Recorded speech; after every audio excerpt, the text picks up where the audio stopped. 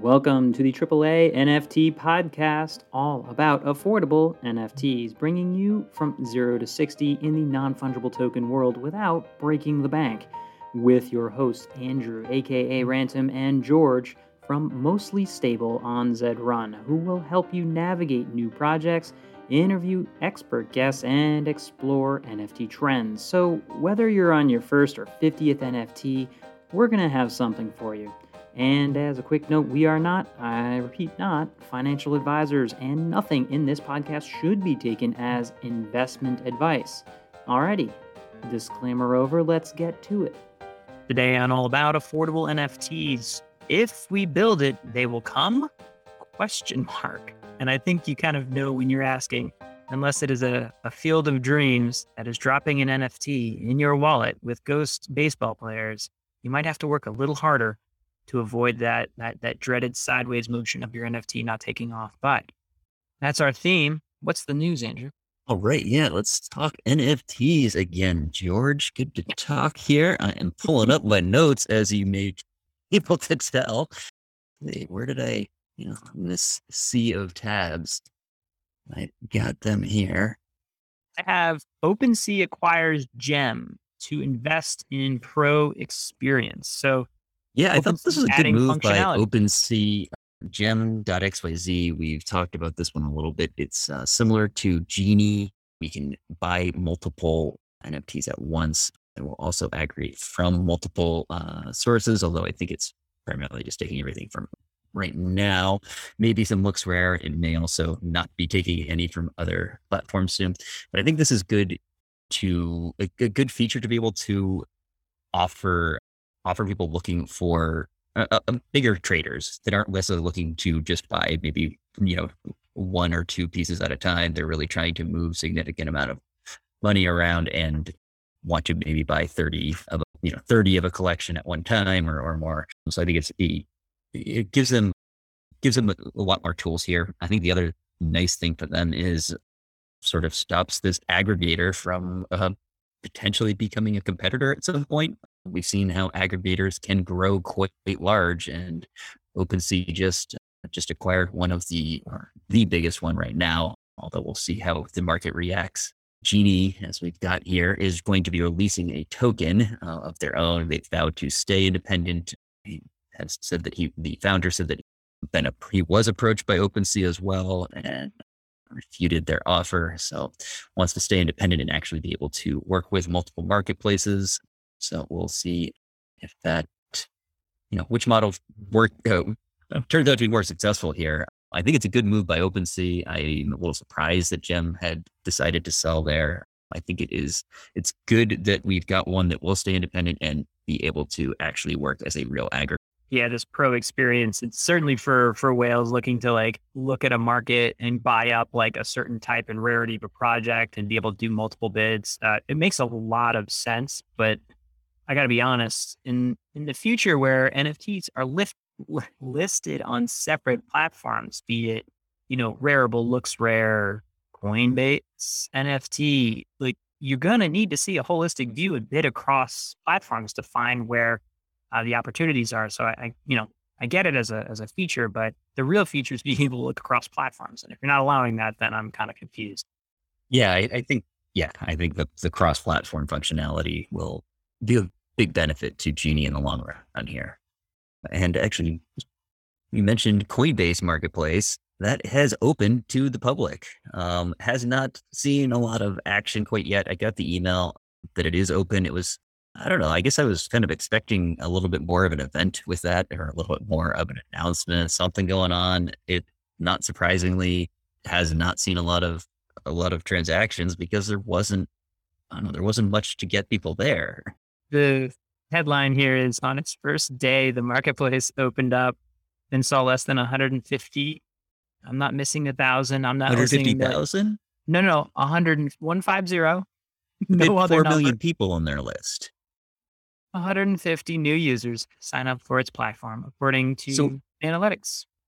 I've been unimpressed with some of the usage of the Looks Rare platform because it's so incentivized and that it's mostly wash trading.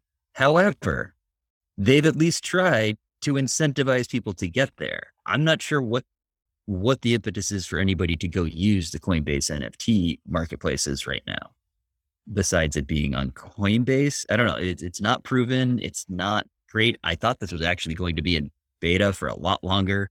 Was surprised to see that they announced it that quickly and without any apparent fanfare. My heart hurts so much because you've heard us talk about this. I looked forward to this kind of like moment where a bunch of people would be like onboarded and brought on. And it's just such a reminder that like, you just can't bet on the roadmap. You can't bet on this like high expectation of a thing, but this is gotta be below all manner of expectation.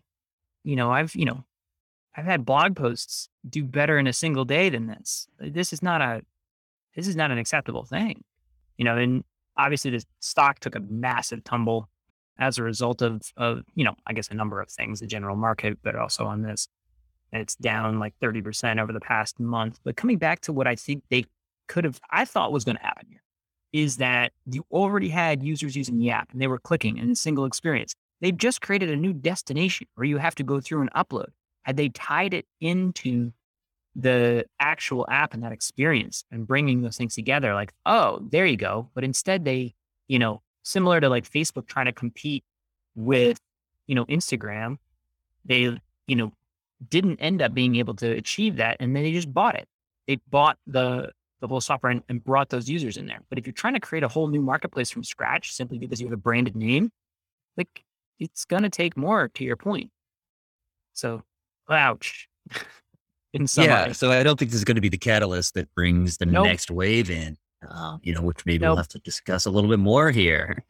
I think we've spilled enough ink and words over the expectation associated with the Coinbase NFT marketplace, and just going back to the episode we just had, valuing the product versus the promise. And I think we overvalued the promise a little bit, just a little bit.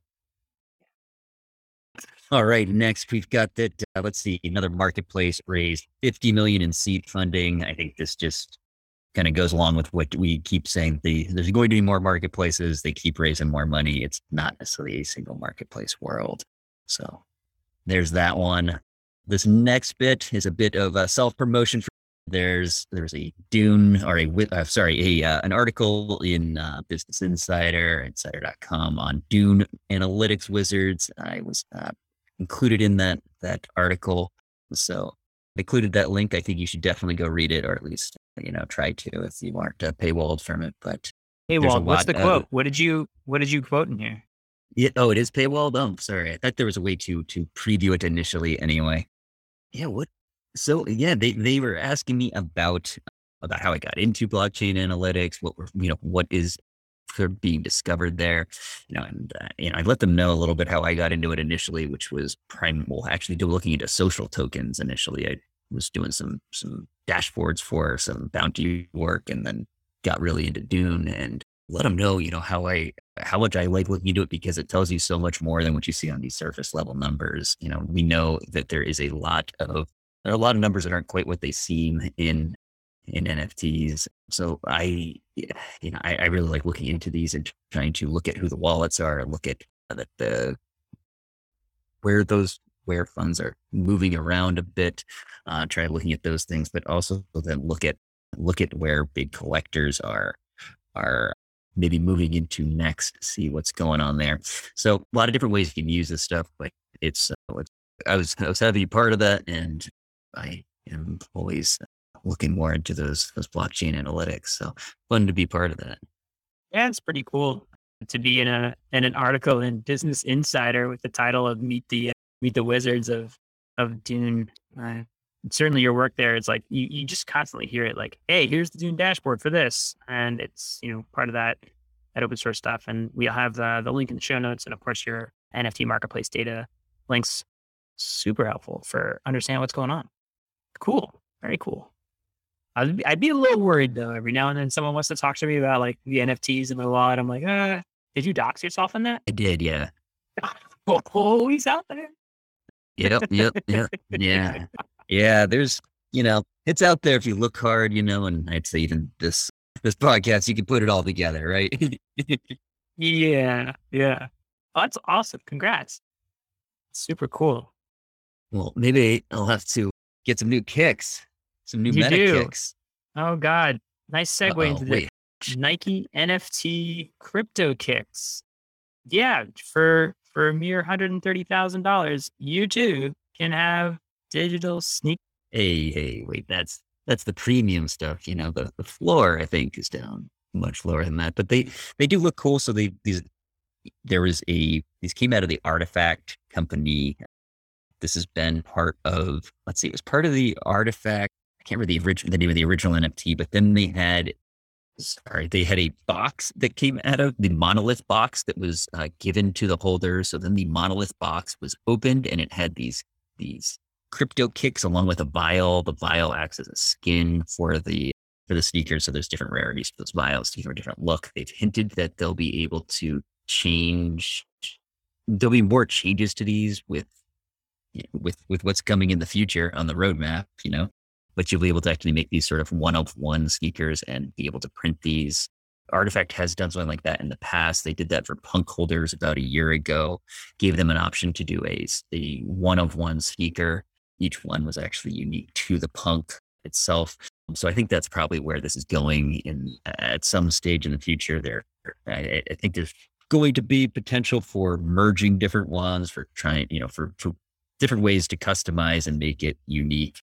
Artifact has definitely been one of the leading companies here, and I think it's cool to see them actually put the Nike logo and see that in the digital version here.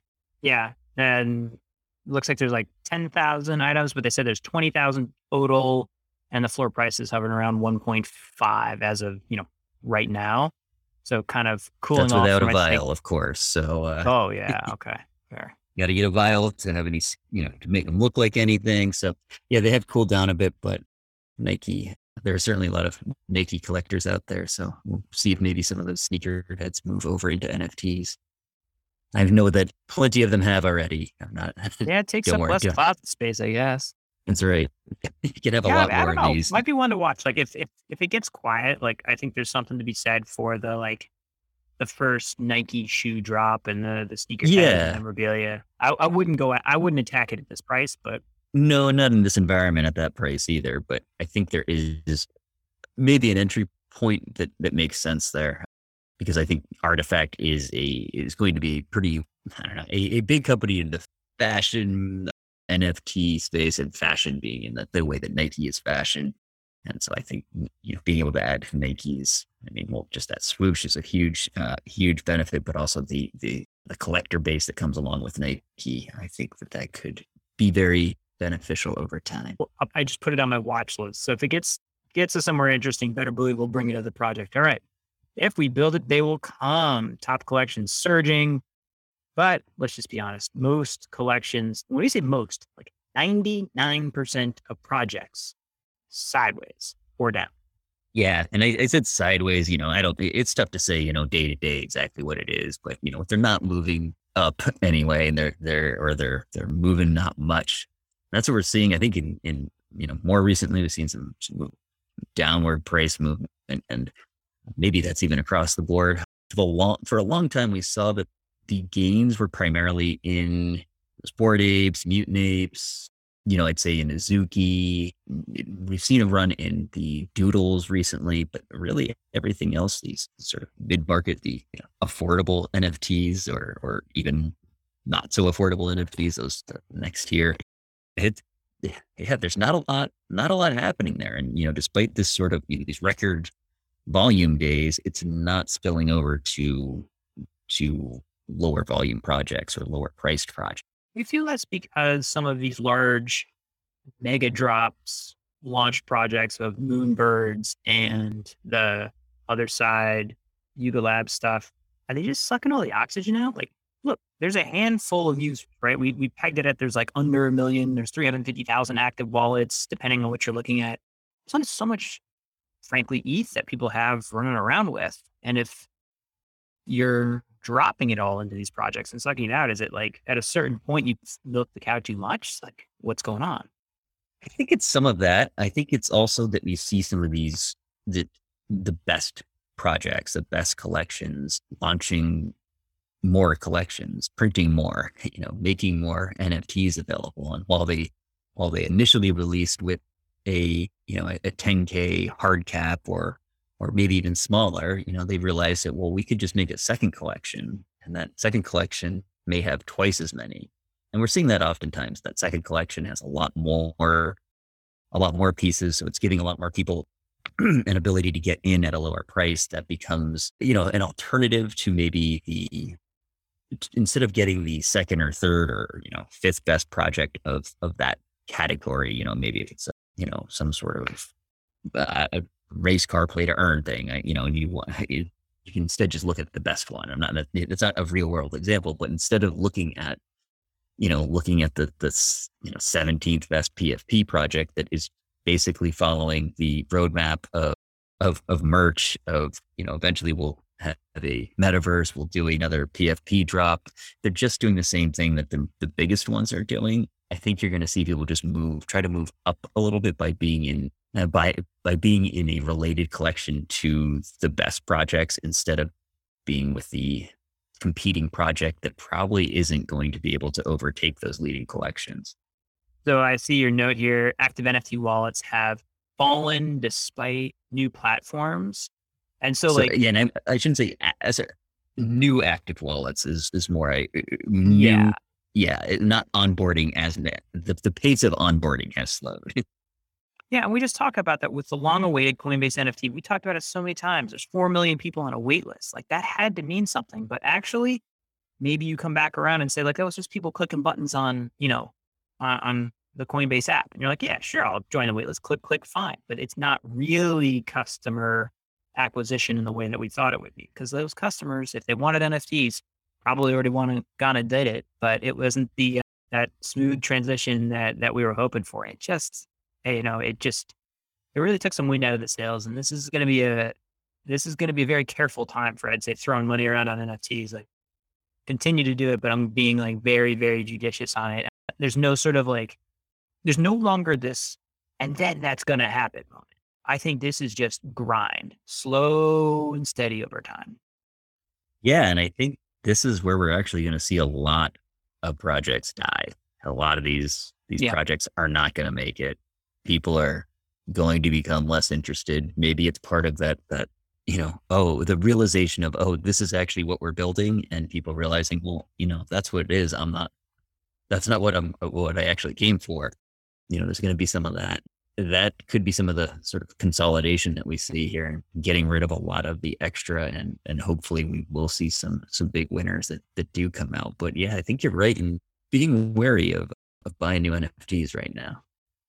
Yeah, that said, I have an investment thesis that I continue to evolve and share here, but there are still opportunities that then get presented, underpriced assets, especially when enough people get bearish and enough people are looking the wrong way, right? When everyone's looking at the shiny object over here, that means there's a whole world over on the other side. And then you can evaluate going back to our previous episode, the value of the actual product as it sits, as a piece of art or as a game token piece in a stable game, or however you look at that versus promises. Because once the promises dry up, you can then maybe assess that and say hey, what will the next phase be? Because it's not going away. It's going to go through cycles. Those cycles are going to be faster.